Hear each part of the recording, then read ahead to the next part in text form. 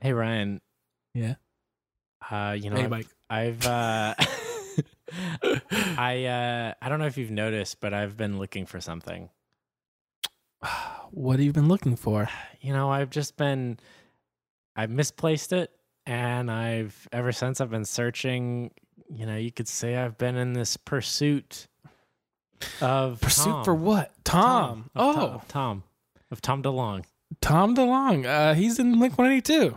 He is. And so the Pursuit of Tone documentary came out and talked about Tom DeLonge, and we watched it and talked about This it. is what this episode's about. Yep. And we also talk about this little like pop punk resurgence that's happening. Old school. So you may have Second. heard of.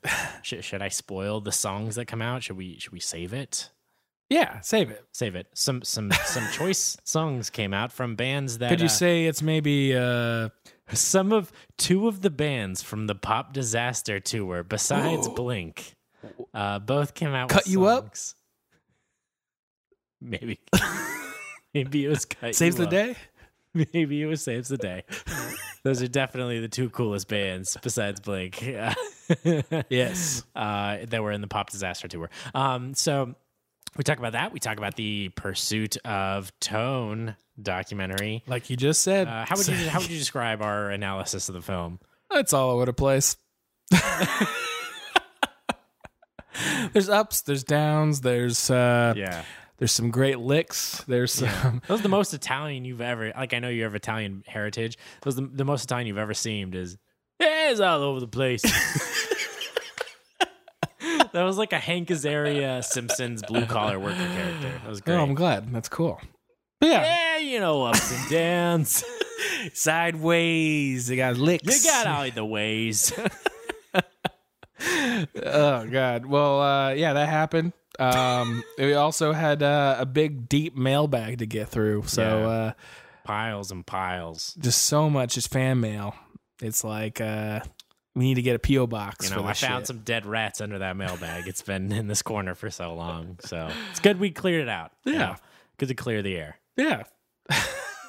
So, maybe I'm kind of thinking like I like that documentary and maybe I want to rewatch it again. But before I There's a settle, really good way to do it, though. yeah, You know how you should do it? how? You should probably, make sure the AC's on. Oh, okay. Maybe have a little fan blowing, right? Your crotch. But make Yeah. sure before you do that, you take your pants off.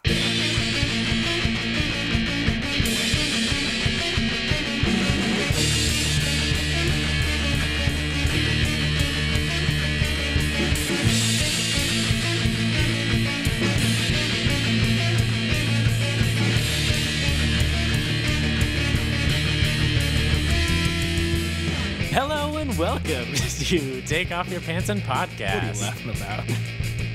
I just as I was saying that, I was like, wow, this is a really forceful intro that I'm giving here. I'm Mike, as always, and with us today is Ryan. I'm Ryan. and today we're going to talk about the pursuit of Tom. Why'd you do that? what? You were going to say Tom, Pursuit of Tom. That's the name of the episode. We're not gonna, Oh, yeah, I don't want to blow the pun too early. Yeah, the pursuit of Tom. The Pursuit of Tom. We talked about The Pursuit of Tone, the documentary. Ernie Ball presents. Yeah, so I thought for some reason Pursuit of Tone was gonna be like the name of the series, and it's like it's Pursuit of Tone. yeah. It's featuring Tom DeLonge. Well, This I think they did it with other guitarists, and it's like Pursuit of Tone. Well, they were like shorts. I've never seen it like long ones like this. Have you? Is there any other Oh, longer I think ones? some are like 40 minutes, but yeah, this might be the only one that's like an hour and a half. Yeah. Like a full. I mean, this is a movie. Mm-hmm. Well, but before we get into that, Yeah. so, there's been a bit of a resurgence. This Just certain week. types of bands. Yeah. Of Blink types of bands. Early in the summer. And I guess the first one would have been in June, and the Sum 41 song. Yeah. That came out, and Sum 41 has been making music, but I think this was their first in a while, at least for me, that I was like, oh, this sounds like the Sum 41 I remember. This Yeah, sounds yeah. cool. Like, Yeah. They had Yeah, that was pretty cool, little song. And I mean, they've had albums, but they just kind of like they're back, you know. But there was mostly a couple other ones we wanted to talk about. Right. Well, after that was the Blink album. I mean, Yeah. that was just a little while later, and then a few weeks after that, or about a month later, here we are, and this week we have 2 other bombshells. 2 big ones. So there was a comment on the subreddit under our last episode, the Cheshire Cat one, where hi, my name is Moritz, M-O-R-I-T-Z, Moritz. Is that how you say that? Moritz. It's got to be Moritz. Hi, my name is Moritz. He said, "What do you think of the new Jimmy Eat World song?" So Jew is back. Finally. Not even that, really. I mean, it's only been a few years, but yeah. But it's always good, as they pointed out. Hey, is it hey or hi? Hi, my name is hi. My name is Moritz. Pointed out something I really agree with, that they're just a consistent band. Yeah, pretty consistent. Like Jimmy World, it's been a long time since they put out an album that was like even in my top 10 for that year. Mm-hmm. But every album they put out, I've like loved. It's sort of like you gravitated to something to it. At least. They remind me of like Marvel movies. Like Marvel movies aren't usually my favorite movie of the year, but I always love seeing them. Well, it's funny with Jimmy because they were like they're from Mesa, Arizona, where I'm from, and they're just like a big part of where I lived too for a while. Yeah, you lived there too. I went to high school there. But like that was like they were our hometown heroes, and that was like the first concert I ever went to, basically. Like first real one, like I'd say. It was like, when was that? It had to be like 2001 or something like that. It had to be just like, it was like the Donnas and Jimmy Eat World and stuff like cool. that.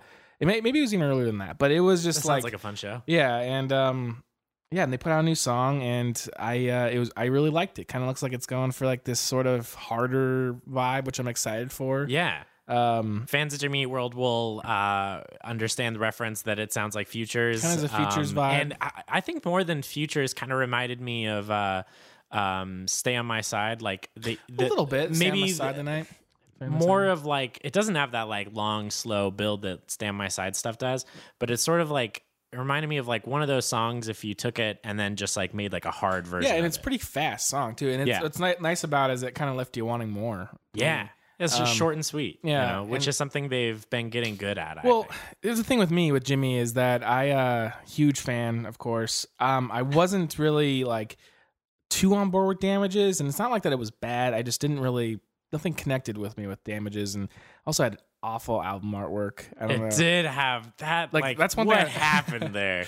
I like that album. I agree. It's not like their best, Well, those songs translate better live than they do on the album, I feel like. But the thing is like this has like really cool, like they've like redid their website, and it has like really cool like vibes going on right now. The lyric video was great, I think. Yeah. Better than the Blink lyric videos were. It reminds me of like really old Jimmy Eat World stuff. If you go back to like some of their old stuff, like like Static Prevails, maybe even before that, like there's like That's stuff cool. where they like there's like an album called like 1 2 3 4 or something like that, and there's one that's called Jimmy Eat World, and it's kind of the written font like that, and it's just like old pictures and just kind of like has this early 90s emo vibe to it. So what's your hype level for this album right now? It's just cool that it just kind of came out of nowhere. I mean, you kind of saw it following them all on Instagram and stuff, right? And you kind of saw like they were doing something, but never really announced that they were doing. I'm with you. It's sort of. Yeah, I've been following them on Instagram too, and I've been knowing for a while, okay, something's coming. Yeah. And it's kind of cool to be pleasantly surprised. Like I didn't have negative expectations. Like I said, I think Jimmy World's consistent, if anything. Like I always enjoy their stuff on some level. Well, the last album I really liked was Invented, though, I think. So yeah. Which is only 2 albums ago. Yeah. But this one in particular, it just kind of really and I wouldn't say blew me away, but it was just like, whoa, this is kind of, I'm pleasantly surprised. Yeah. It was kind of like for me, like just maybe we'll do an episode about Jimmy Eat World someday, but like there was like this like Futures came out, and it was just like I was in high school still. It just blew me away. And then they had like that EP came out, which was a lot of leftover Futures stuff to Stay on the Side Tonight, right? Which was like, this is the best shit they've ever made. And then right after that was Chase This Light, which took me years to appreciate Chase This Light. Yeah. Because it had this sheen to it, this kind of pop sheen. It was full on pop, and at a time when that was probably the most repellent thing For me, I possible was just for like, you. no, I want some fucking Not pop. I want real fucking music. And so it took it like it was right after high school, and I was probably like, still listening to Devil and God and stuff right inside me, brand new, and it was just like, ugh.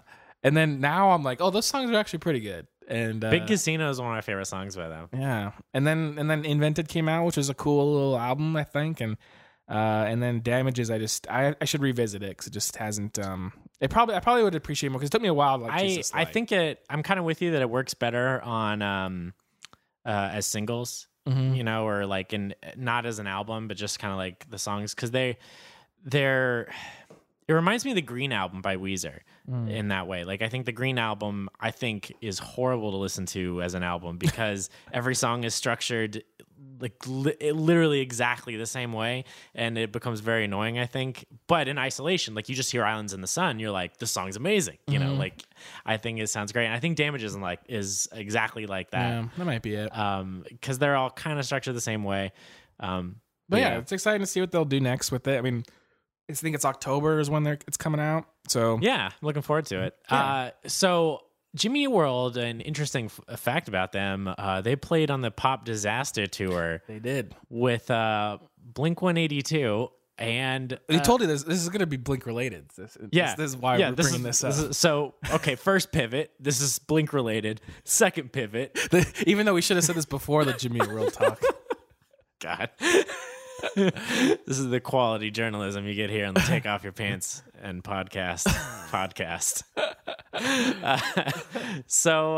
Green Day put out a song. Fucking Green Day. Yeah, it's been a minute. That whole Uno Dos Tres thing didn't seem like it went over too well with anyone. I don't think fans liked it. It didn't seem like critics like it. It didn't seem like it sold well. I think I listened to Uno, and I never listened to Dos and Tres. I don't know. I don't know. There might be people out there who like it. I think it's. I do not. I think it's pretty bad. Like I think it's garbage.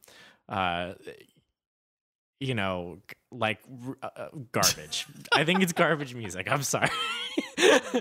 And then before that was 21st Century Breakdown. So to give you some context, like American Idiot came out when I was in high school. You were, I think, in high school too. Yeah. And so it was a pretty big thing. And actually, I loved Green Day.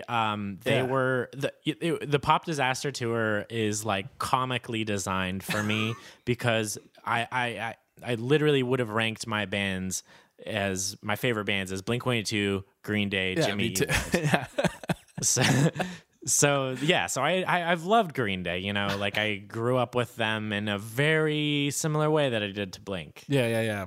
And then so American Idiot was such a big thing, a big album like for them, and it was like, wow, this is crazy.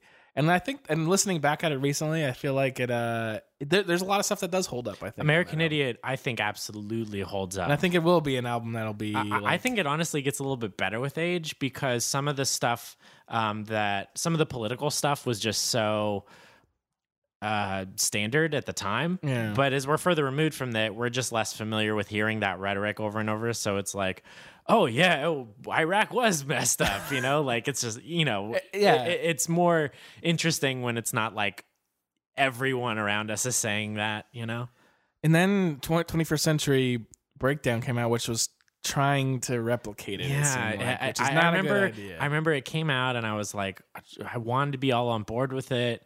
And I'm sure people did. And it just, I thought it was really bad. And then I saw, and people were just done with their shtick, from them. And I think their songwriting just like it got kind of simplified, or at least they got in just a specific thing of what they were doing. Yeah, they were in like a groove. Turn down the bass because on like Mike there was Dirnt. such a big change between like Warning and American Idiot, and so it was just like and which was him trying to re-find it, I mean, people forget, but when they wrote American Idiot, they were because they were so big after that, and they've been so big since. But before probably that, bigger than Blink. But when they at the time they were writing American Idiot, they were like that. That probably would have been their last album if it didn't take off.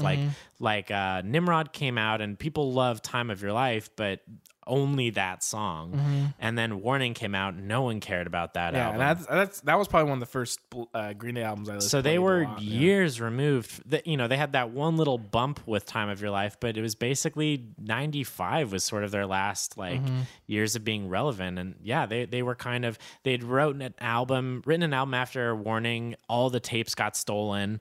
Sounds like that's what became the network and some of the Foxborough Hub, which were cool stuff. Yeah, which sounded dope. Yeah, and then they did check American out Idiot. Network. Yeah, and so Foxborough Hot Tubs. I actually saw Foxborough Hot Tubs live. I think that they, thinking about it, I think Green Day might be one of those bands that's at their best when they're sort of the underdogs, because 21st Century Breakdown, they're rock stars. I think that's bad. The Uno Dos Tres, I think, are awful. They're rock stars, and I think because those didn't sell well, you could argue they're in another scrappy place again, which might explain why this song is pretty cool. We didn't even say the name of the Jimmy song, "Get Right." Get Right. Yeah.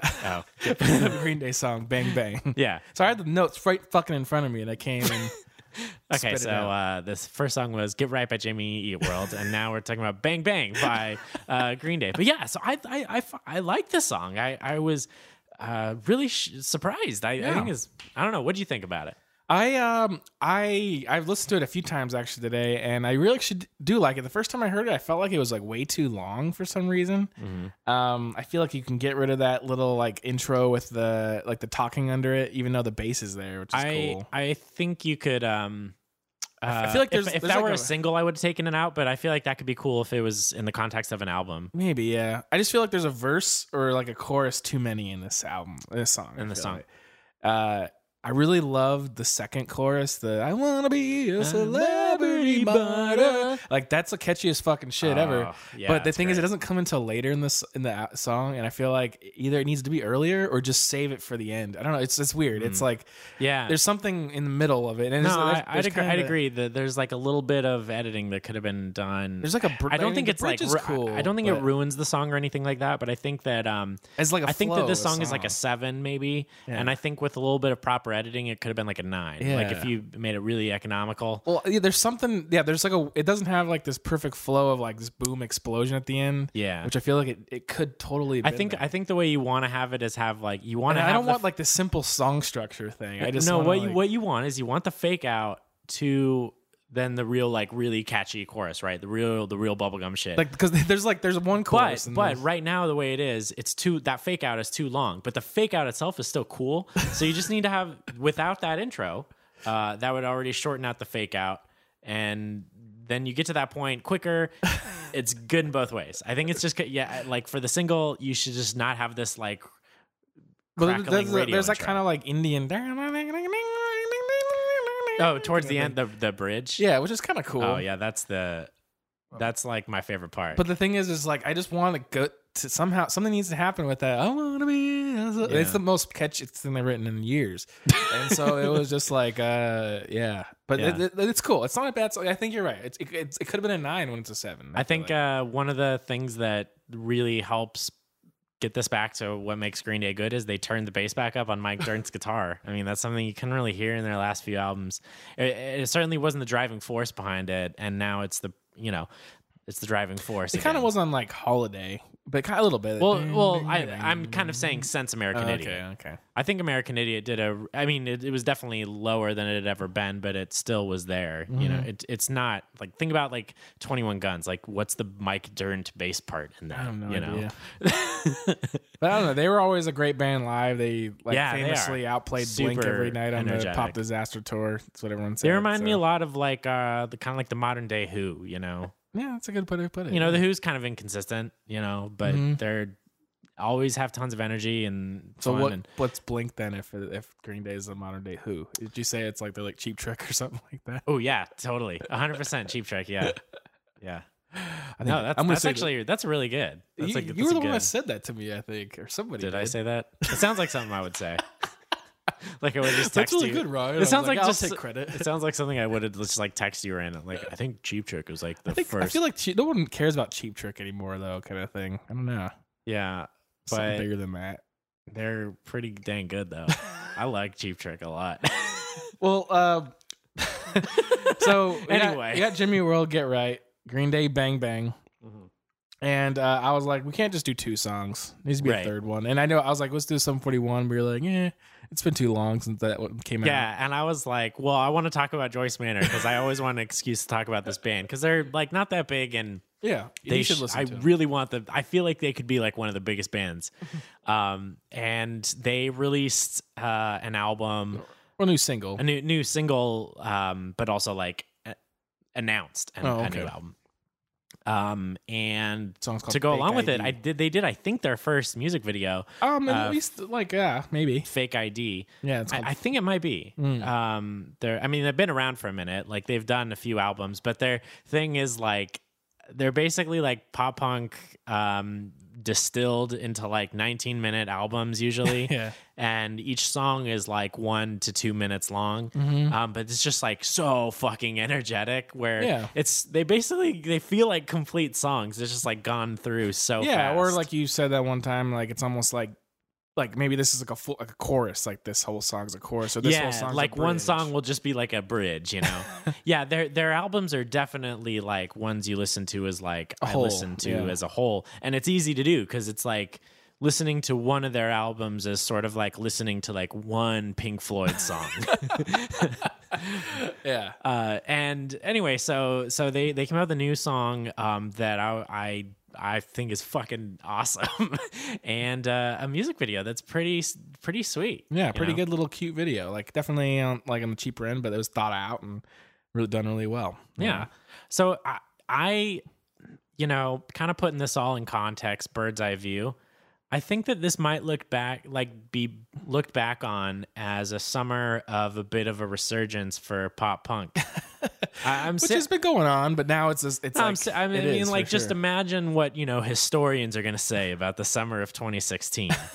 Sum 41 came out with an album or a song album that sounds soon. like it's very promising. It sounds like it's going to be a good album. Blink came out with a return to form kind of thing, like reviews, tons of sales. Yeah. Green Day doing this thing that's I feel like all the response has been pretty positive of this. Yeah, Sounds like a solid Jimmy Eat World album. And then this newer breed of shit with like Joyce Manor. And I think, was there a Modern Baseball album recently? Modern Baseball. There was like that album that Mark produced, the Pause album. Yeah, the Pause. I mean, so like that all kind of kind of stuff. generations of this style. Like are kind of, like last year's like Fiddler's new album and Yeah. stuff. And it just seems like, I don't know, maybe, no, it's great. it seems like it might be a thing. It just sucks when you go to a show for these new bands and you're the oldest person there. Yeah. You got to have your fake ID, right? Yeah, right. I think that's what the song is about, the Joyce Manor song. Yeah. I think it's about him trying to relate to his fans who are just slightly younger than him, and But they can't get into the he's maybe shows. like 26 or whatever, but like some of his fans are like 19 and like or Or younger, 20 yeah. or something, and just like under the age of drinking, and like the weird things that would. Well, create. yeah, I went, like you said, the same thing. I went to a Joyce Manor show last Christmas, and it was like the under 21 side was the biggest I've ever seen at a show. At and it was I was like, yeah, oldest person there. Yeah. But you should check them out. And also, Jimmy and Green Day, the Pop Disaster Trio, right here. You got to listen to those songs. Yeah. They're great, especially the Jimmy song. They're the best. They're good guys too. Like I'm best friends with them. No, that's what's cool living in Phoenix. I'm not here anymore, but not I live in Phoenix. But it was cool running into those guys all over Arizona. It was awesome. Yeah, that sounds neat. I remember going. I've been to It's just because I think people remember going to shows like very small shows, with 20 people, and like he's there, and it's like, oh hey, this Jim. Yeah, they're cool. I remember one time running into the drummer Zach Lynn at a place called Amazing Jake's, which is like a fucking like pizza and like bring your kids to play on like games and like bowling and shit like that. Right on. And Sounds fun. this is way off subject, and we're never gonna get to this damn thing. But there was We're about 30 minutes in. oh my god! All right, well I'll make it quick. So we were at this Amazing Jake's, and we see this guy, and I'm like, I think that's a drummer of Jimmy Eat World. And my friend Tyler at the time goes up to him and goes, "Hey, are you in a band?" And he goes, "Yeah."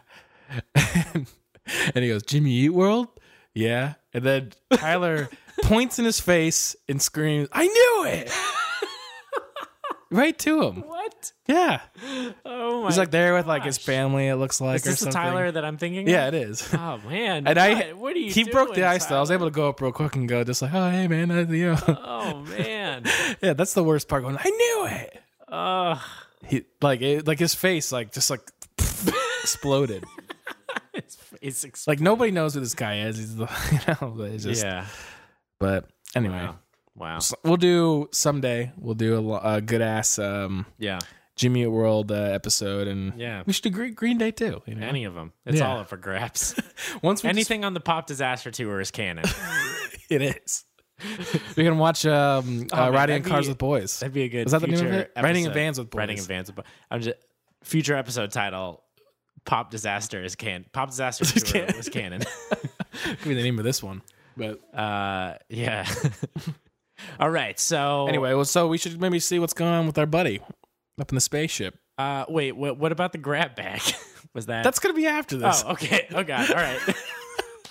Check in. That's for the end, see, remember? What's up with Tom? Used to play guitar and sing for Blink-182, but he wanted to move on and do something new. Now he's writing books about a government conspiracy, questioning the notions about our reality. We just want to know what's up with Tom. So we saw it. We saw the movie.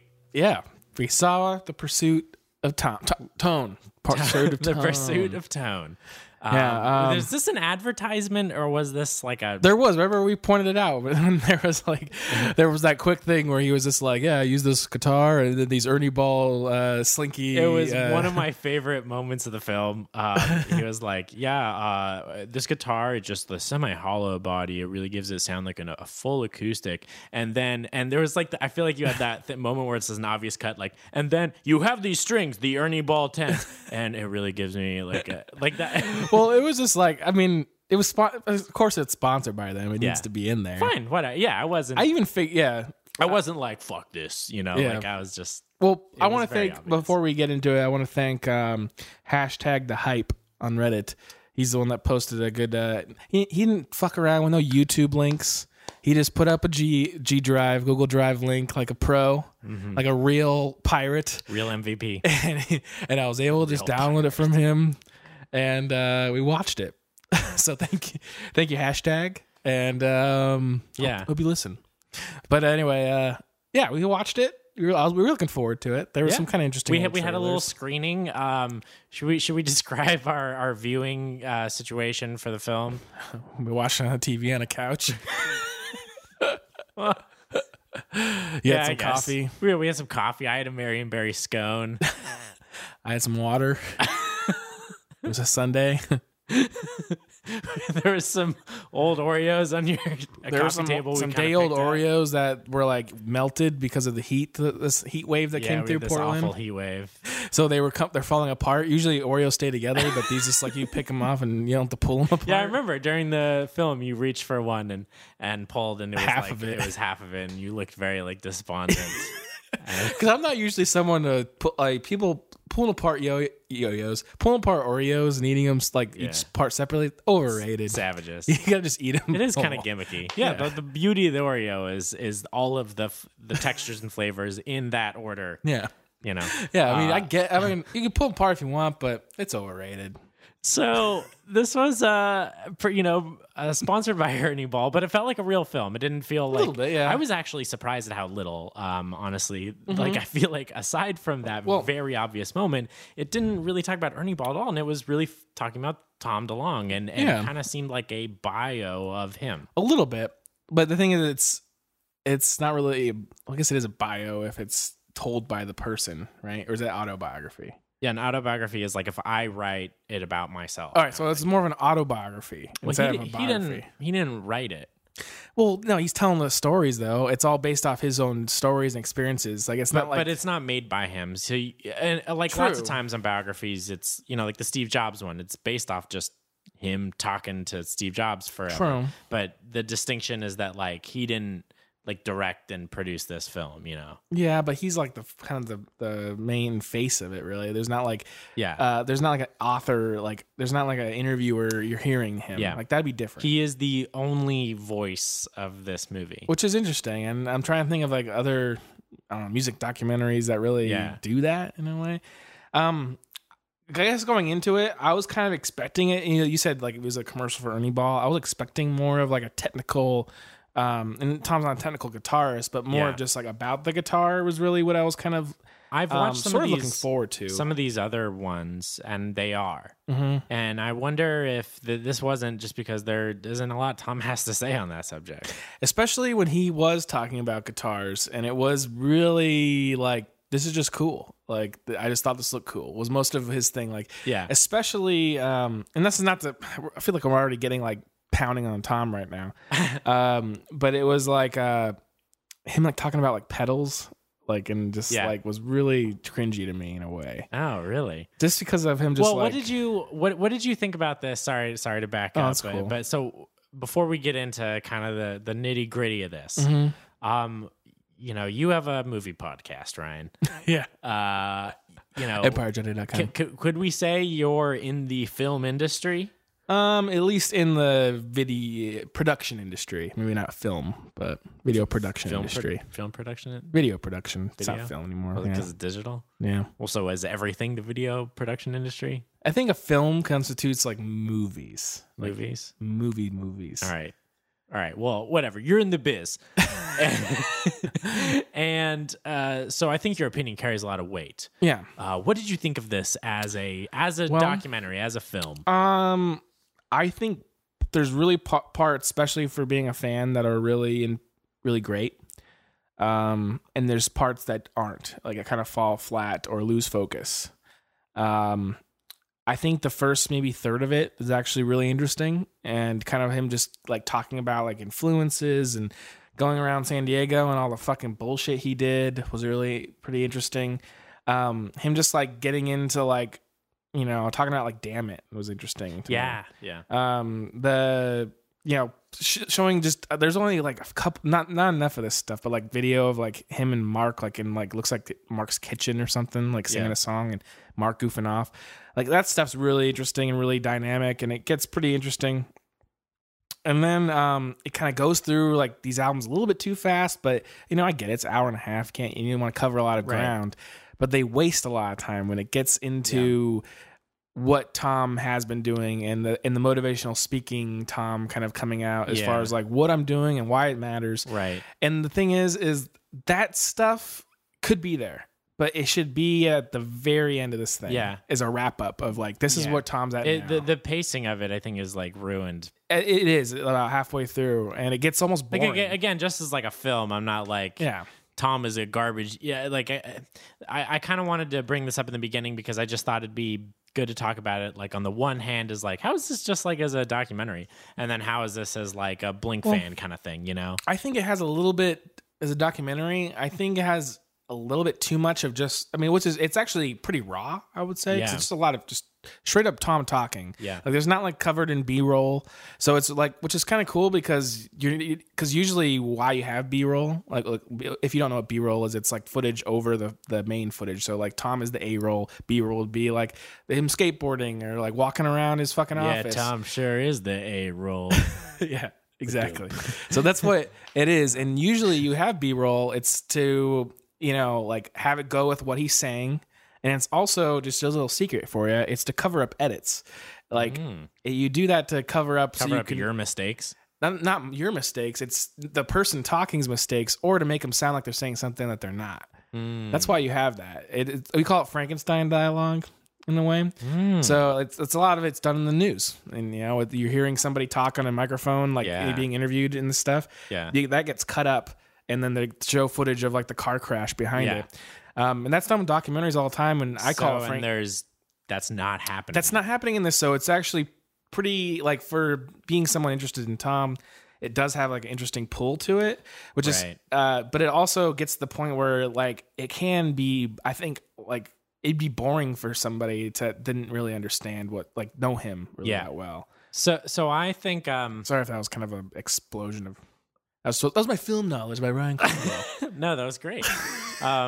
No, I think the viewers, God, I always say the viewers, listeners are going to love it. I think it's I agree with a lot of what you're saying. I mean, it's him, you know, in a way that I can't think of another film I've seen that's just about one person so much, And it's just only their voice. There's no narrator. There's no, you know, I'm thinking of movies like that Kurt Cobain HBO documentary that came out a while ago. I mean, that was great, and it was super great. It was only about Kurt Cobain, but the Montage of Heck, that's fucking Montage of great. Heck, yeah, that's a beautiful, even It's just a like great just a movie. beautiful made movie. But yeah, so it's about one person, but you know, tons of voices, you know, are going on, you know, hearing from all kinds of people. But so anyway, so yeah, I just can't think of a film that's like not only about one person, but only hearing from one person. And that I think is the most interesting thing about it from like a film perspective. I think it's sort of like, I don't want to say like the only thing good about it, but I feel like that's like, if I were to think about this away from just like what it is, or as a Blink fan, I would think about it like this is kind of an interesting, the thing that this has going for it as a movie is that it's just, I can't think of anything else that's so singularly about its topic and only allows its voice. The thing is, for me, like, it's one of those things where it's not like, I don't think like, I mean, maybe there was like the director, it said that there was maybe the guy that did the Blinkumentary was involved in a way or produced it or something. I don't think that there was like a filmmaker of like trying to like do something with this. It is literally an Ernie Ball advertisement in a way. So this type of thing could have been, I think it's like they probably showed almost everything they shot in this video. I feel like and documentaries shoot days of footage and cut it down to an hour and a half. This is probably, you know, he was wearing the same clothes most of the time. It was probably shot over a weekend, and be honest, probably could have been cut down to a half an hour movie. Right. It had been a really like pretty impactful, like almost like a TV show, like 45-minute long thing. That's why it starts losing its pacing. I think we're both in agreement that it's like not a particularly good like just film on its own, but I think there are some good shit. What I think is interesting about it is it's like complete devotion to its topic, and whether or not there was some like person who set out to do this, it's just interesting to like see that in a movie for like, it's just interesting seeing an hour and a half of like just one person in one person's mind so much. And I think to sort of transition into the, you know, the meat of this, the mind that we get into is like interesting. I think that the person, you know, this is about the person of Tom DeLonge, and I think he's a pretty interesting person. And I think that this movie kind of explained him to me. It kind of, I feel like you know, it kind of confirms some things I might have had suspicions about. So what do you think about how this, you know, are you walking away from this feeling any different about him as a person? Do you feel like you learned kind of more who he is? Not necessarily. It's almost confirming things in a way. Right. So, and I kind of feel the same way. So what do you think, what is it confirming for you about him as a person? Well, it's stuff that sometimes you can't blame a person for, of just like someone that wants the control, like basically was not trying to say it, but like, you know, wanted full control of his situation. Right. You know, either whether it be, you know, making the Blink-182 or doing whatever he's doing. I think something that shines through in this that's kind of been hinted at, and I just think it's really clear that he's I hate to say like come negative right off the gate, but this is just a negative quality. It seems like kind of a diva, you know, like he is a little bit, but maybe he doesn't know it, and also they never isn't trying to be a diva or something. No one's trying to be. True. I mean, he just is. I mean, I think it goes back to our episode we did forever ago, where I was like, I think Tom might have had this because he at such a young age became so famous, and I think he might just not be aware of like when he demands something that it's like other people are having to, you know, because he just wouldn't have ever, he would have had all these major label people like, yes, of course, well, you know. Well, it's kind of interesting because he wanted it, like, this is kind of skipping ahead on the documentary, but he talks about like how like, oh, we have the studio in the back of here and we can just like make something and put it out real quick, which is kind of like how things are now in a way, like the way media is, which can be good, I think, in some capacities. But at the same time, it's like some things take a lot of time, like, you know, like especially music, I think. And Like their biggest selling album, the self-titled album, yeah, like, I don't know. Yeah. Which is fucking great. that took a year. Yeah. And it's like, I mean, and other things too, but it's almost like it's easier to just do that, to like put something out. Like, I made this fucking last night and put this out. If it's just you as a team, it's harder to do that sometimes, unless you're like fucking on the same little level. all on like really exactly the same level. And also, you can't have the push and pull of like a Paul McCartney and a John Lennon and have a release. Well, I guess like, they did do that. I mean, huh? just they did have a really to great- relate to it in a way. It's like us two doing this, like, you know, we're both busy, and like, you know, Right. like some might not, the episode might not get out on the day. You're we always want it trying to add delay to my vocal effects. So it's the same thing. Like, we could definitely put this out tomorrow if we wanted to, Right. but we want to do some editing and maybe see if there's something that's shitty we want to take out. Yeah. And Maybe like we listened to something like 3 days from, this has happened. You know, we were recording and I'm like, that was great. Oh, see you later, Ryan. And I listened to like part of it, and like, oh God, cut it out. No one's ever going to hear it, you know, like that. well, it's this thing it's a similar thing. Like, it takes, sometimes things take time, and I get it. Like, it's nice to be able to do things fast and put it out, especially today. And, but at the same time, it's like, is Tom doing that? Like, he's talking about it, but his release schedule hasn't been, you know, if you think about, okay, where was Tom post the recent breakup, and where was Blink post the recent breakup? They've put out roughly the same amount of songs. He just doesn't want to depend on anybody. Yeah. And I think that's kind of what's confirmed in this video. It's really clear. So the movie kind of begins with talking about his childhood, growing up in San Diego, which is something that, you know, I lived in San Diego until I was 3, you know, so I have you know, no memories of it when I lived there. But most of my extended family lived there. Mm-hmm. So I didn't move that far away. So growing up, like, I'm very familiar with San Diego. And so him kind of talking about his childhood experience is very similar to mine. And looking at, seeing the picture of his house, you know, that's like, that could have been the house. That could have been the street I grew up in. It looks like Arizona. And and that's what I was going to say. Also, you know, the Southern California experience, I think, is very similar to you can quote Frank Ocean again for that. Southern California, just like Arizona. Much like Arizona. I'm butchering it. But but it's like this weird thing, though. You know, you don't really realize it when you're a kid, but like nowhere else is like that. Like, you just think that's normal. But that's what the Southwest looks like. Yeah, that's what the house, like, neighborhoods. If you're not next to the beach or like next to in downtown, that's what those houses look like. Right. And so but unlike me, grew up in definitely like a you know, a broken home. It sounds like, but not like. And I think this is something that's kind of. Well, before I'm going to say, I think this is something that has really affected him, and kind of it seems to me like explains a lot about why he is the way he is. But. Well, I feel like we're still getting down on him, but there's some really great stuff going on in this. There is. It kind of starts off strong, I feel like, in him like talking about the records he listened to. And I think one thing it kind of also confirms in a way is that it doesn't seem like Tom listens to that much music. No. Yeah. This is definitely, we talked about this too. Yeah. Well, I think he doesn't listen to much music except for the punk stuff. I think he's still excited about that stuff. Like today is?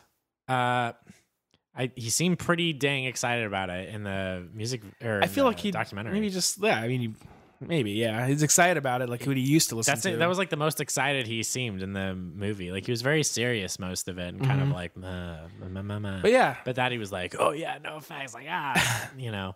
Well, yeah, he talked about a lot about like seeing no effects at shows and talking about like skate magazines and like and a lot of this, you know, he kind of framed it as like things. I think he said one of the most powerful moments in the movie, I thought was like really good, you know, just it was really cool, was when he was like, I got a skateboard because it was just something that would take me away from my home. Oh, that was good, yeah. And I like, yeah, it was like the first car. This is the kind of things where I'm saying, like, I think his upbringing, the circumstances. I don't mean that to sound as serious as like the abuse is what, you know. I just mean like I think the circumstances of his youth have very much affected who he is today. And I think that this movie, I don't know, it just kind of made me realize, I at least made me draw some hypothetical connections in my mind. Oh, totally. Yeah, it was. I thought that was interesting. Like it was. I mean, at the same time though, it's like, I mean, a lot of people get divorced and type of thing, and you know, probably it is impactful for a lot of people and stuff. Especially being at like 18 or 17, whatever he was when that happened, is like whoa. But he talked about that, like parents are just like, and he talked about like when he's talking about sticks together for the kids, that's just like parents don't know what the fuck's happening as well. I think it was more than just though his parents getting divorced. Like because he never really makes reference to his dad, True. Yeah. And I always get the sense, I mean, God, I don't want to like say, I always get the sense there was something more to it than just a divorce, going on. But maybe it was just that, Never know, but either way, it seems like he was affected, and he growing up, he talks a lot about like all the pranks he did. Yeah, that was like, it was crazy scene. It was crazy. Like some of it, I feel like for a while it was like, ha ha ha ha. And then it was like, oh God. Yeah. I think I made a joke when we were watching it, like, cause he was like, oh yeah, this is where we like shove firecrackers in the mailbox. Yeah, this is where we like, fill off that roof one time. This is where I fill off that roof. Like, oh yeah, this is where like I stole like a bunch of stuff from the pawn shop. And I was like, I think I like leaned over, was like, was he going to be like, oh yeah, this is where I shot a guy just to watch him die. Yeah, I got pretty, but the thing is, it's pretty, like nothing too intense, but just like, yeah, like definitely like he says at the end, like that I thought was a good moment in the film because it was kind of like, it started out as funny, and then it did have this moment where I was thinking like, oh Jesus, like you're kind of an asshole. And then he says like, I was kind of an asshole.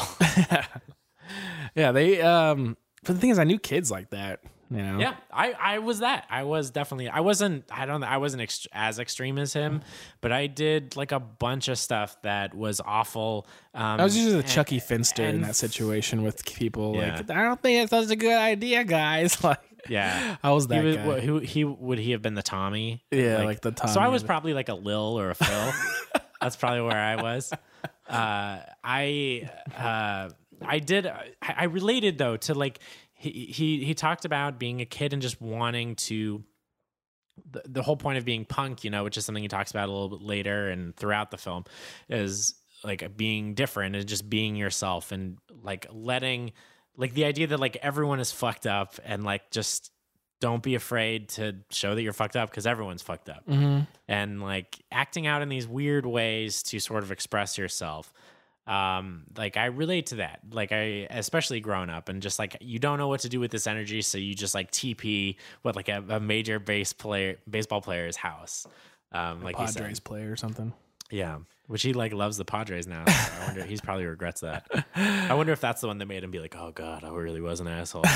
What a monster. Well, yeah, like it was interesting. We talked about that and went into a little bit like of him, meeting Mark, and he talked about Scott, which was cool to hear. Like I'm talking about Scott a little bit. Yeah, how he just saw like him play at like a battle of the bands at school, and was kind of like, like this kid was good. Well, he just to wind back just a bit, because it was one of my like favorite things, is so you have this kid, he's basically grown up in this environment, he's acting out, just doing weird shit, and he goes, I remember that. Okay. He goes to Portland, Oregon. I'm now claiming Blink as a Portland band. He goes to Portland, Oregon, and to visit like a cousin or a friend. To visit a cousin, and his cousin is like, hey, just hang out with my house while I'm at school. And while he's there, he said he had a few records. They were like Descendants, all like the spin-off band from the Boxcar Racer for Descendants, basically. And some other like punk, icon like Clash and shit, and an electric guitar. And he was like, oh my God, I discovered punk.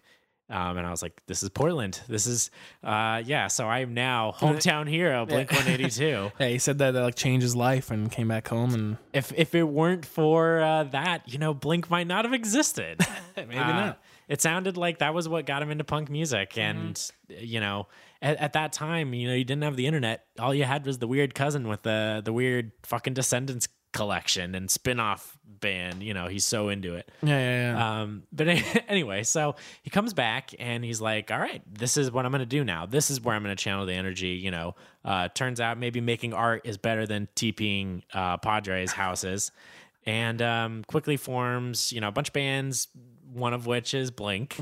And so they get into like Mark and Scott. There's that great like video from them doing the song Transvestite, I think. Was it? I think that's, you know. Oh, okay. Yeah. Like at the kitchen table? Yeah. With Cam Jones. Is that who that was? Yeah, the bass player for apparently Fly Swatter. Oh, Something wow. that was talked about. There was a article in the I should have pulled this one up. There was an article in the subreddit about who is the guy in the kitchen table. Yeah.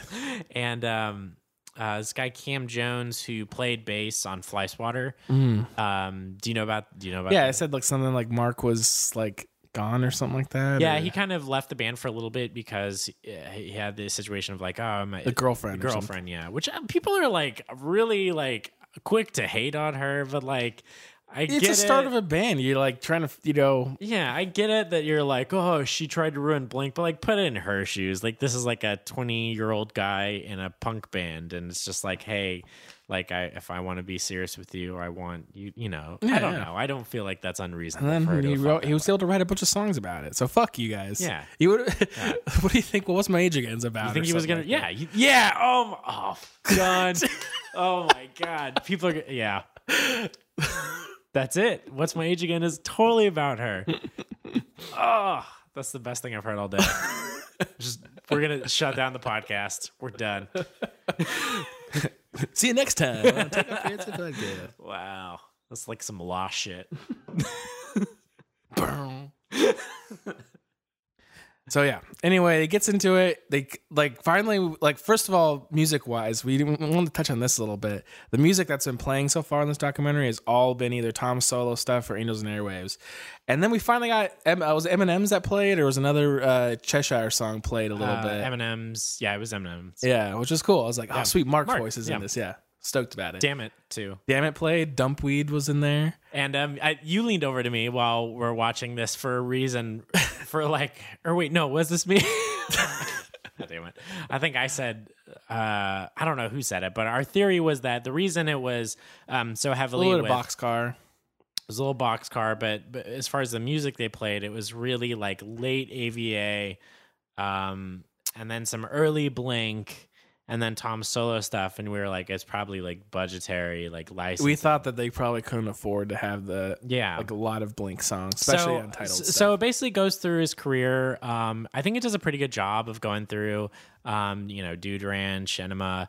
A little bit, yeah. It kind of touches on everything a little bit. Like I think for guitar people, it's nice. It would have been nice to even get a little bit more. You know, but that's a different documentary. I think that it's a different movie. You know, maybe in that, and maybe they, the expectation is there because this is for gear, that it's going to be more of a gearhead movie. Mm-hmm. But the fact that it's not is I don't think necessarily bad. Like I think this is a movie about Tom, and I think it does a fairly good. Yeah, it was cool hearing about the story about Damn It, and like how he like thought like we finally like figured it out. Blink-182. Yeah, cool. I think there was a moment where we kind of looked at each other like, huh, like he sort of was said like they were trying to find themselves as songwriters, and Damn It was the moment that he felt anyway that they sort of did, and I kind of had this moment like, oh yeah, you're right. Just the way it's structured. Well, we just last episode about Cheshire and how it has this like lots of instrumental parts, and there's lots of different punk sounds. I think we said it's the sound of a band trying to find its sound. Yeah, and then he said like, Damn It was like the one where he finally like figured it out. Like this is what we're gonna do, and they kept doing it. Yeah, in some capacity. Yeah. So that was cool to hear. And I liked his description of how he kind of saw his guitar playing evolve before he started Angels and Airwaves, like his run in Blink, because he just never really talked about that stuff while he was doing it. And so I never really had a frame of reference for just how he kind of saw himself as a guitarist, what he felt like his role in the band was. And it was interesting to hear it, that he sort of saw it as like, well, at the beginning, I did a lot of riffs, and then just like power chords and like solos, and then it was like riffs and a lot of power chords. And he sort of felt that, like, in his run as Blink anyway, he felt proud that he got away from doing just power chords, and he was just doing more of it was just riffs, and it was starting. That was the only part where I can musically see his Fugazi influence, because Fugazi is like a punk band that never plays power chords, and they do kind of riff throughout the whole song. And Tom did kind of gravitate to doing that. I mean, you think of people don't give him a lot of credit for, as a guitarist, and I get that in a lot of ways he's not a technically proficient guitarist. He talks about like finding something and playing it over and over again, like his whole nursery rhyme thing, and also, but finding like the most catchiest 6-note thing and like playing it over and over again. Well, and you think about songs, think about just the guitar work on the Untitled album. It's not like hard to physically play, but just writing songs like that on guitar, they're very interesting. And there's not really, I'm with him there. Like, as far as the Untitled goes, that like, there's not really a lot of power chords in there. It's a lot of just weird shit that he's doing. Like, think of feeling this. Like, that is what other guitarist would do that. It's true. I mean, there's chords like, but it's a weird riff. It's not more. There's a lot of octaves. Yeah. But there's not a lot of like. And you have stuff like Go and I mean, those are the Mark songs though. I mean, his stuff on there Mark is the ones that are like, they're just weird, like Asthenia. It's just they're structured in a weird, like down and stuff. But one thing, they talk a lot about Boxcar and how he thought it started the ripple in the band, which we've heard before. I feel like and you're not a big Boxcar person, but I liked it. I loved it at the time. It's just something that I think has aged about as well as AVA's first album. Well, I don't know. It's you can definitely see that influence that carried over to the Untitled album. Like, the songs writing is better in that album than it was maybe like, I mean, it was, I think, more mature than it would be compared to I think for me, Boxcar is it a little bit leans more into those tendencies. Like, I think he made it for the same reasons he made We Don't Need to Whisper, which I think comes through in this album or in this film, is that he wanted to prove something. And what was interesting about the film is now I feel like he didn't want to prove that for any reason other than he wanted to prove it to himself. I think before I saw this, I did kind of feel like he wanted to prove, like, he just got painted in the press as like, I'm in the band with dick jokes. And he's like, no, I want to show everyone I'm a real artist, which I understand that impulse. And I think that's why he did Boxcar Racer. I think that's really clear. But I think it's really shows in this movie that he doesn't really care about fame. And he was really just, I want to do Boxcar, which I think Mark might have gotten upset about, is like, I want to prove this to the press and prove that I'm better. But I think what Mark, if he had really understood how Tom felt, why it might have caused as much of a rift, is I think Tom really this was something he just had to do himself. Like, he honestly couldn't, I really feel like he couldn't give two shits if like anyone even heard it that much, he just wanted to know he could do it. Yeah. And it kind of took off, they probably didn't expect it. But I think that album has some of the bad impulses that doing something based on that has, which is where you're doing a lot of stuff that just seems like you're just trying to be serious for the sake of being serious.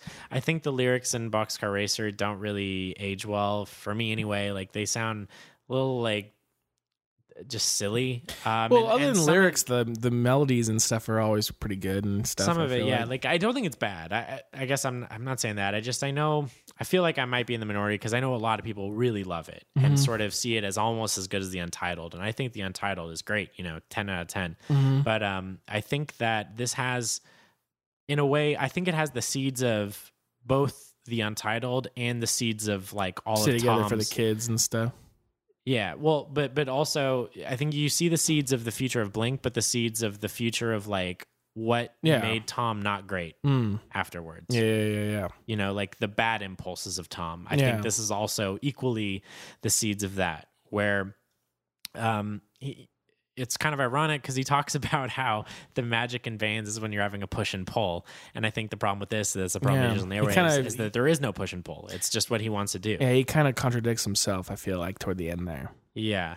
I mean, but yeah, so I this has kind of the bad impulses, I think, of just someone getting his way entirely. Yeah. It's interesting. They kind of dived into, him starting up with like Critter, and it kind of like started repeating a little bit of stuff you see in Start the Machine. Yeah. It like showed some of Restart the Machine. Yeah. Restart the Machine. Restart the Machine. No, but yeah, it was. Oh man, that'd be such a good name for a sequel. Right? So, I mean, yeah, it kind of did that. That should be the name for the acoustic album. It's disappointing, though. Yeah, it should be. It's too bad they didn't get into anything with Dreamwalker. They didn't do that, touch on that at all. Yeah, that was like, that was... Oh, yeah, we didn't say anything about the... I guess that self-title, they just couldn't afford it. Like, it's why they couldn't do it. That's what we think, anyway. I mean, a lot of people just felt like he was... A lot of people on the subreddit said, like, oh, it's like he doesn't value it or whatever, and I have to think he does. I think that they just, to license that, it would have been really expensive, so they probably did. Well, before he speak even farther, he talked about an interesting point about like how like, Mark always was cool with what we were doing or something like that, or always felt content. He's what he said, like with what Blink was doing, and not necessarily like wanting to like push it forward or something like that in a way, like which it's like I could see that. Yeah. But at the same time, it's like, I think the guy would probably want to keep working with Tom if he could, kind of thing. Yeah. I think that Tom comes across to me anyway in this film as like someone who would take not doing everything I want to do as wanting to stay the same. Mm-hmm. You know what I mean? Yeah. I think so. I think that like I'm not trying to do like armchair psychologist or anything in this guy, but he's like a weird guy. I mean, and he says it like I think that's another thing I learned as a pro in the Tom, pro and con list is that he's very self-aware and he knows he's a weird guy. And I think it just really shows like what kind of weird he is in this movie. And, I don't know. I feel like he on some level does kind of know he's difficult to be around a little bit. But then he talks about like it kind of the documentary goes off track and goes into to the stars stuff, and they starts kind talking of his about career does though. I mean, it's like we're doing these movies and how many books I'm doing and this and this and this and this, and it's like.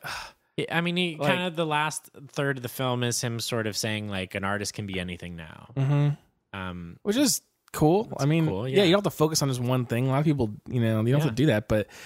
Like he talks about, well, we're a label and we do these movies, and it's just like, where is all that stuff? Like it's just his three things, whatever they are, But I don't know.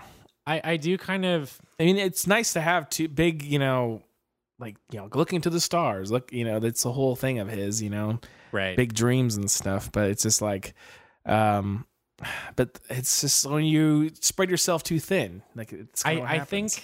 I think Tom, so this is my like grand thesis of this movie and like what I think about Tom now from watching it. Mm-hmm. I think that whatever reasons, just his whole childhood circumstances, all of it, he talks about getting into punk as like, I just want to do like whatever I'm not supposed to do. Like I just want to completely it's not about the sound of the music or something. That's what he says. And he says that again for like when I left Blink, I just want to do like what no one else wanted me to do, Mm-hmm. And I think that he's the kind of person that likes that, like that just like likes doing what people don't want him to do. And I think you can kind of pinpoint these moments in his life where he's just done that and he's made these like massive pivots. And I think that his absence of Blink in that context, it makes a lot of sense, and I don't think it makes it quite as personal as like he hates Mark or anything. Mm-hmm. I think that he's a profoundly unique individual, and he's like Prince or something. Like there's just no one like him at all. And so I both understand why in his mind he feels the way he does, and why he feels like Blink was not the right thing for him. I understand why he got back with Blink, I think. But I also understand why Mark and Travis would be frustrated to no end. Mm-hmm.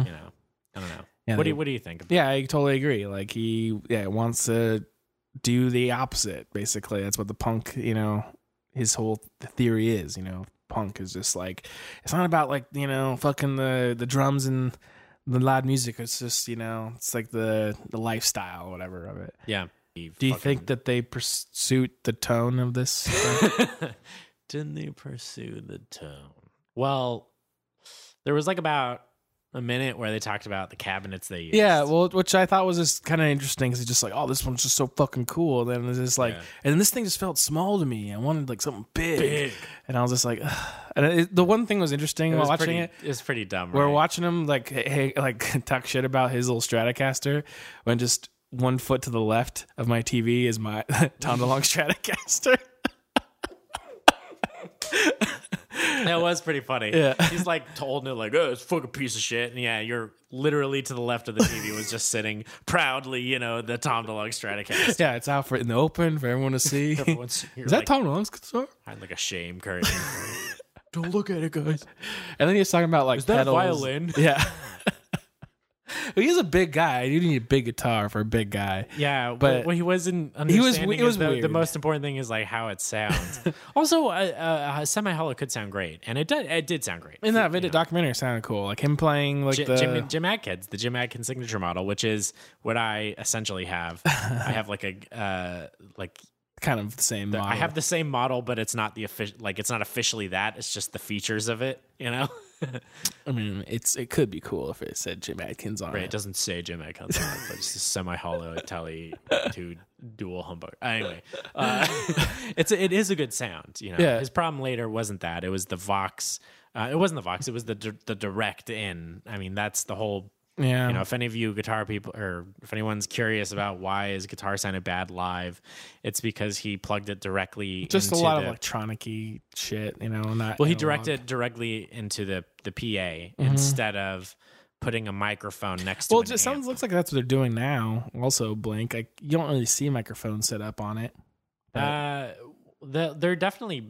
They've got to be miking. They can't be miking it straight through. I don't know. It's just like something that's not really done. Like most people don't do that. Especially gearhead people. He did it. Yeah, he's like the only one who did it, and that was like if you listen to his music, like his live stuff in like the reunion. That's why it just sounds like the bass and drums are just on a whole different, like they're just happening in a different space than the guitar. But they start talking about like pedals and just like, these things just look so cool. Sometimes they do this. And it was just kind of like, it is like a really like, childish look at this, which is interesting. It's kind of how he is. Right. But it was just like, he's not a gearhead.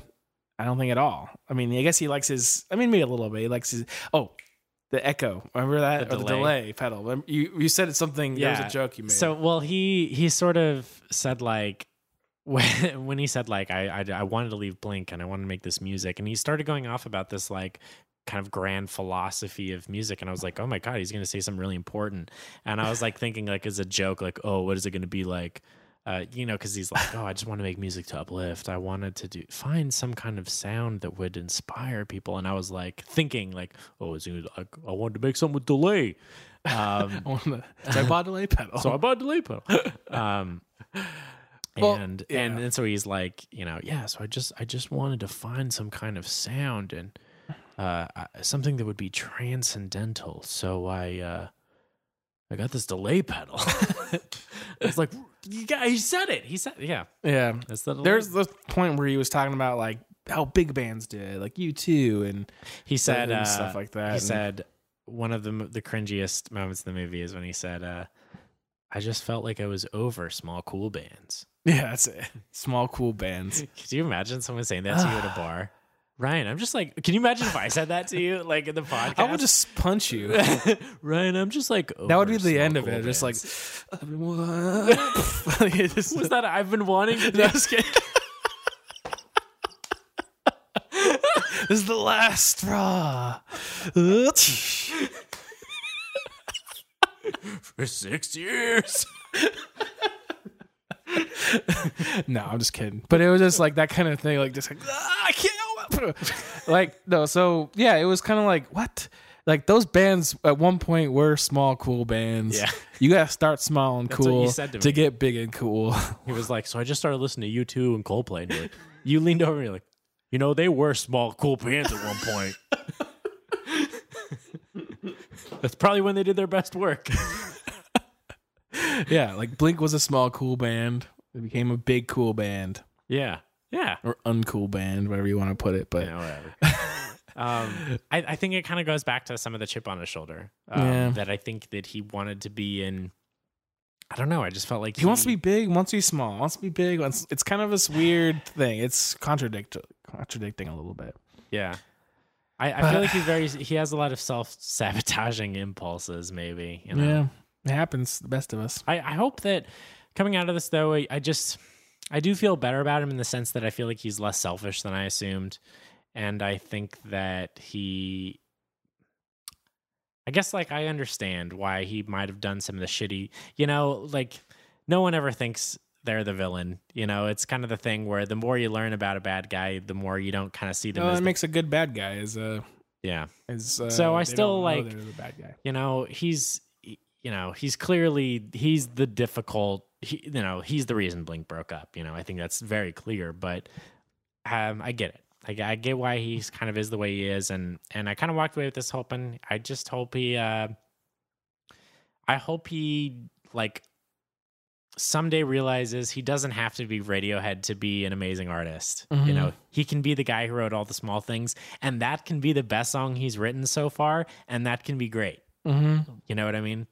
I hope that he kind of realizes that. Yeah, maybe. Well, he told interesting stories, and I kind of ended up going nowhere. He was kind of toward the end, where he was just like, I met the guy in the Clash. Oasis. Oh yeah, the Clash. Yeah. And he was just like, and he said, "Oh yeah, Tom." He's like, "Tom DeLonge, Blink-182." He's like, "Oh, my kids love you," kind of thing. Yeah. And then he went to like this whole thing with like Oasis, and it didn't really like. How did that wrap up? It didn't even really do anything. Yeah, he was like, well, then I saw Oasis later, and Oasis was like, "You guys were great." And I was like, that's so punk rock. Like, yeah, I mean, the story, it was an example I would file in symptom of this guy has a massive ego and is kind of a diva. That story was just all set up to say that Liam Gallagher or whatever, from Oasis said, I loved you. You were my favorite band from the States. But then he said, oh, you guys like us? And he's like, I didn't say that or something like that. Yeah, it was like, no, just my favorite band in the U.S. But yeah, I don't know. Yeah. All in all, someday we'll get a better Blink documentary. Is there anything? Well, this wasn't meant to be a Blink documentary. True. It was a Tom documentary. Is there anything we haven't? Oh, something I thought was very endearing was when he talked about how he wishes he was better at communicating kind of where he was at, which having seen this, I agree. Like, I think that I felt the stuff I've read from him since the Blink breakup that he's kind of put out, I've just been like, oh my God, this guy's an asshole. And I still think he's profoundly, I'm trying to think of unique. But I don't think he's necessarily malicious. Yeah. Or quite as I get that he's a diva and he is egotistical, but it's very clear it comes from a place of insecurity, I think. Yeah. And I understand that, and it doesn't make me as, I don't know, upset about it. It's just like he might be an INFP or maybe an ENFP, but if you don't know Myers-Briggs, 16personalities.com. But like I think Ski would be an ENFP, but I don't think Tom. Well, is. INFP, like their whole thing is, I'm an INFP, is that you're never happy with anything. Like you're always looking for the better thing. Yeah. Nothing is ever content with yourself. You always feel like there's a better thing I can do with this thing, like this project. There's a better girlfriend out there. There's a better job out there. There's like always something better. Right. So, and so is part of that like acting on it? Like, is it like lots of like, just like, because that's where I think I don't know if you act on it though. Maybe I feel like that's where it's probably some weird thing because maybe it is a weird one. There's probably someone on the internet who knows. There's got to be some thing out there of what Myers-Briggs type Tom DeLonge is. If anyone knows, right? I know like Morrissey and Kurt Cobain are INFPs. Really? I don't think he's on that. Morrissey and Kurt Cobain. Oh my gosh, Ryan, I'm so sorry. Yeah, the struggle is real. I didn't know your life was that awful. The struggle is real. Well, speaking of writing in, would this be a good time to kind of wrap up and transition into? Yeah, let's do it. So I think we just come down from that spaceship, see what Tom was. It's a Major Tom. Yeah, we checked in with Tom. Before we wrap up. Why do we think of that ground control to Major Tom DeLonge? That's really good. Ground control to Major Tom DeLonge. Yeah, if anyone, comment. I'd love to hear what other people. I was trying to look at some of the. I usually look to the Blink-182 subreddit for discussions on things because it's been great lately, and I haven't really seen any kind of like big discussion on the film so much as a whole. Like I've seen kind of topics addressed. Mostly, just people like, this is cool. Like they post that Mark thing, or they're is mostly just like, do you like Tom or not? Like that's all people talk about, really. But I guess if anyone has kind of some more like thoughts of what you thought of as a whole, or any other things that weren't covered, I'd love to hear about it. So we posted, like, please post comments. Like I'd love to see what some other people's takes on it are, because it was pretty interesting, and there's a lot of new information, I guess, there is and a lot of stuff kind of just like brought forward. But yeah, let's. I think we'll land this spaceship and check out what's in the mailbag. And speaking of mailbag, we had somebody send us an idea. Our good friend James Duggan sent us this little song. So why don't I go ahead and pull out this theme song by James Duggan? It's the first thing I'll pull out of the mailbag. Let's all have a listen. Here are letters from you about Blink-182, and we'll answer them right now. And I just think it's too good of an idea for you guys not to use, but, totally up to you. Wow. What? What a song. That's perfect. Thanks, James, for that. That was really cool. That's going to be it for now on. We might have, maybe we'll do a recreation, or we'll just play that clip over and over for every time. The clip is pretty great. So what do we got in the mailbag, Ryan? I'm gonna roll the bag over to you. It's pretty big this week because we haven't done this in a couple. I can barely see your face right now. It's just covered in. Well, we haven't done this in a few episodes. It's been too long. Yeah, because we had Cheshire had a tweet by Yo Johnny Mac. And he said, "Can I join your Blink Club? I still wear Atticus, and my voice is powered by a Mesa Boogie." So I guess he wouldn't sound like that. It'd be more like, "Can I join your Blink Club? My voice comes from my Mesa Boogie." Yes, you can join. Yeah, Johnny the Mac or Yo Johnny Mac. Oh man, that'd be a sweet shirt, like just like the Blink Club, like a kind of like Little Rascals kind of deal, just really shitty, like old children, like maybe like the L is backwards, Get some shirts like that. We'll look into it. Maybe people can make them send to us. I'm asking anything. God damn it. I'm like, oh yeah, cool idea. Maybe other people would do that and just give it to us. So yeah, you could join our Blink Club. You have to know the high sign though. That's a Little Rascals reference. But they're looking down a little farther in the mailbag. Talking to the mic, right? Moving on from Twitter to SoundCloud. Oh. There's a comment on our episode number 13, my super sweet dream playlist, or whatever the hell it was called. No, super sweet dream set list. Oh yeah, this is where you gave. I tried to go like the balanced route, and you tried to go like the I want them to die of a heart attack. Exactly for a dream set list. And Mr. 413 Dream was on board. This is what he said. Hell yeah, he said, "Loving Ryan's set list." But you lost me at all the small things. What a mood killer. Yeah. Really Total mood killer is what he said. You know what? My first reaction to that was like, fuck you. I've gone full hipster now, right? The normal hipster opinion is like, all the small things sucks, it's pop. But now I'm like even more hipster beyond that, where I'm like, guys, I don't hipster think, inception. Yeah, my opinion on all the small things, I feel like it's unappreciated because it's just overplayed. But I think it's a fucking great song. That's kind of what happened to me too. But that was my first reaction, but my second one was, you know what? It does kind of ruin the mood that you set, because you did have this breakneck pace. I guess I think right. It was like you got Pathetic and like the party song and stuff. I don't think I had party song, but I had like this weird. No, at the end, remember I had it was like Enthused and like a bunch of other weird shit. So it does not quite fit, I guess, but I just felt like it needed to be there. Yeah, I don't know. Yeah. it was I see where he's coming from, though. true. I get what he says when he means mood killer. Well, yeah, I agree. Or So she. my I bad. don't know. What was I think it was a dude. 413 Dream.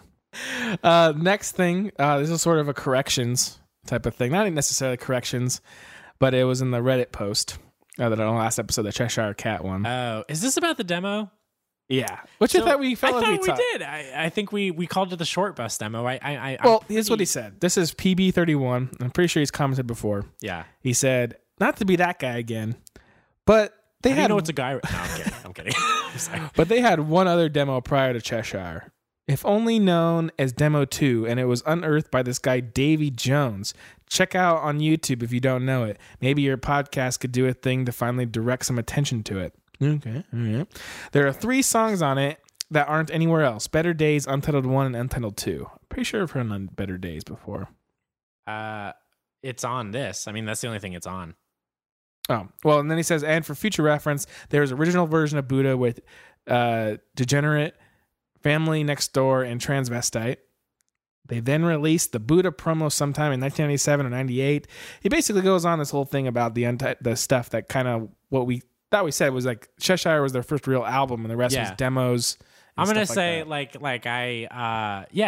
think I wonder if there was. I wonder if he means in addition to the short bus or not. But as far as I understood it, is there was the Fly Swatter and then the short bus and then Buddha. When was your Came to Conquer Uranus? When was that? That was after Dude Ranch.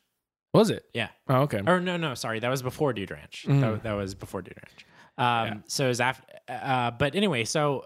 I guess I thought the short bus. I don't know if that's what he's saying with track number 2, but if there's a different one, I didn't know that. But I think that those songs, I think that's what I was referring to as the short bus demo. Yeah, and he says then they released the Buddha promo sometime in 1997-98. That is essentially a big compilation of unreleased songs and demos. And then he says in parentheses, very unclear history on this release, very deserving of an entire episode. Honestly, check out the post on the subreddit from a few months ago, which you should have linked here, buddy, where he did a listen through. Me and this other guy, Slater, did a research on it. You've seen that? I just saw it from I didn't see it. I saw that comment, but I just remember because I read it when it appeared. And I mean, we didn't really get into it, but yeah, the Buddha that came out, the one that I described as I bought it when I was in 6th grade. It's not the same thing that was the demo that they put out. Yeah, because there's also the remastered Buddha from '98 that we all know. Fuck, this sounds geeky and pedantic. Pedantic. Yeah. Pedantic. What is that? That was so it was PB. Yeah, when he says, "Please don't slay me on the next one." Love the podcast. So I hope we didn't slay you. Who is it? This is PB31. PB31, you're fucking dead to me. No. Thank you so much for writing that. That's There's a lot of information. It was just yeah. I think I have a little bone. If that's the demo number 2, then I think I covered that with the short bus demo. I also didn't say that the Buddha I got was the original Buddha cassette. I was well aware that the Buddha was lacking several of the joke songs, although it's not entirely just unreleased demos. There's a substantial amount of the CD Buddha that is the original Buddha cassette. Someday we'll do these things. Yeah, it's really interesting. Just to have there's so much stuff that's not really well known about this time of Blink's history. They should do the damn anthology series. Yeah, that'd be so fun. I'd love it. So yeah, thanks PB. Peanut Butter 31 is what I'm gonna call you. Thank you for taking Blink as seriously as we do. And I'm glad that you mentioned you love the podcast. Should have put that at the beginning of the thing first. What if I didn't want to read the rest of that? PB413. Peanut Butter 31. That's what I'm going to call him. Peanut Butter 430. It's just PB31. But PB31. Maybe it's like Paul Dentley 31. PB31. Thank you for being one of probably 10 people along with us in the world who would ever describe anything about Blink-182 as research. Hey. This is going to be this podcast is going to be fucking we're going to be the talking heads and whoever makes the Blink documentary. Screening it for this fucking PB31. Well, it's the talking heads in the documentary is the Blink experts, Oh, yeah. Oh, man. They're gonna interview us. Maybe, unless I make it. This is moving on to emails. First email is from a dude named Tyler Peters. Hopefully you don't mind me saying your whole name. But You got a social? I got his social here. I got his credit card numbers. Hey, love the podcast, and I listen to it a lot when I have to take the garbage out at work, which is a 20-minute walk, is what he said. I was just gonna say, like, what does he listen to it in 5-second installments? How is the garbage a 20-minute walk? Maybe he talks through the snow. I don't know. What weird? Is he getting rid of nuclear waste? Why is he walking 20 minutes away from his building? I don't know. Maybe What is he disposing? maybe he gets to it. I don't know. He says, I think I'd be really cool for you. Oh, maybe not. You should tell him right back in and tell Please us where let us know did. what you're doing. Maybe he's like working at a zoo, and like the waste disposal is like really far away. Yeah. Maybe he's working on a space station and they has to like take a Are rocket you down. an astronaut? Why are you having to go so far away? I don't. Yeah, maybe it's really rural or something. It's an outhouse situation. I don't know. I mean, I remember working at the mall at the Dollar Theater, and we had to walk maybe like to push the garbage to the trash for like a good maybe less than 10 minutes. Maybe it was like 5 minutes to go to the trash can and maybe back. I'm just thinking like a 20-minute walk. I could cover some ground. I'm glad that though we're pretty good with garbage. Like we're a garbage enough podcast to listen to during this. Yeah, I'm happy that we can be that for you. This is like Mark Maron was talking about how like there was like a guy that like listens to the podcast that like works in a mine in like some place. This is kind of the same. You really make my Speaking of the day working better. man. Yeah, We're the take the garbage out. we're the hero for the blue collar man.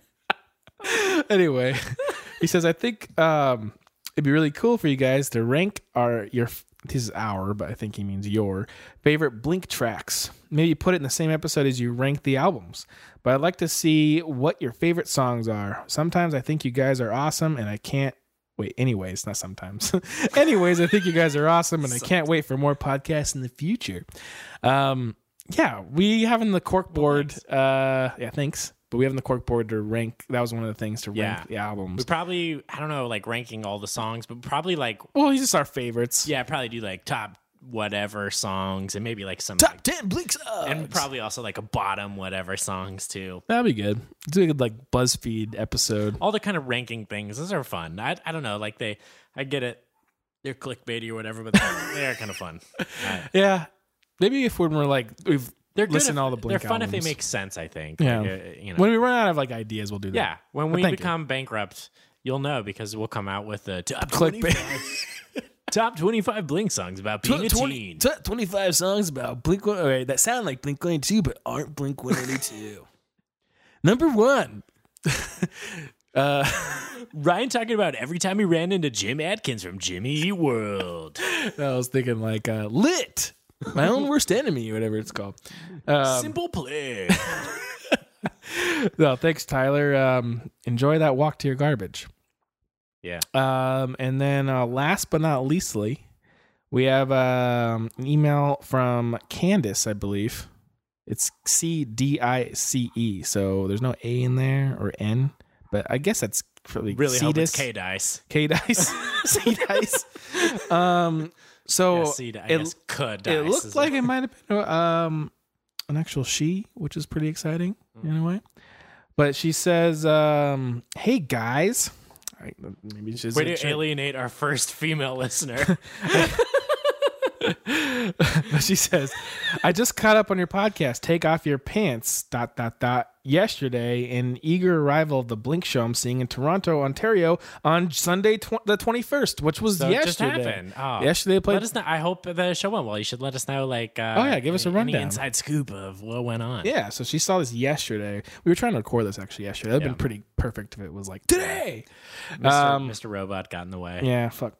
Anyway, she says, I was discussing with my sister and she made me aware that both Sum 41 and Green Day are releasing albums this year. What do you know? We talked about that earlier in the episode. Wow. It feels like we've somehow tripped back a few years. Yeah. maybe Tom did discover something. There's Pokemon Clinton, too, you know. Here's your conspiracy theory. He's discovered time travel and is fucking with all of us.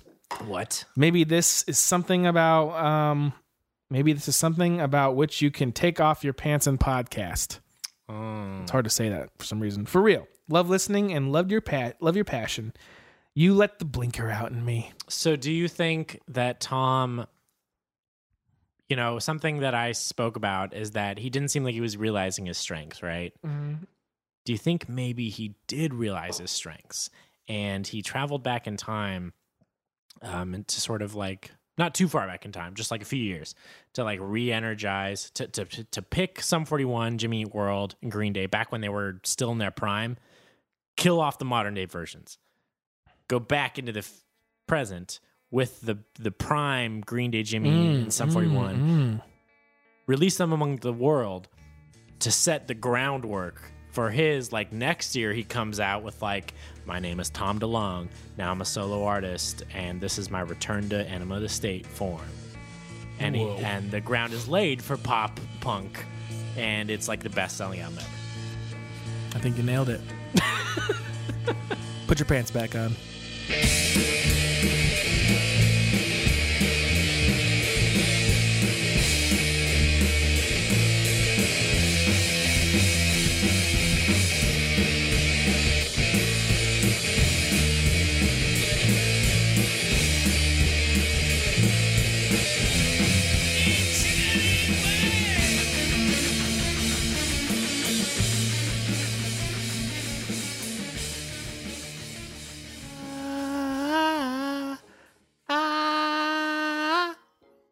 I think I killed everybody in the game last year. Yeah, fuck it, I was wrong. No. To the strip club.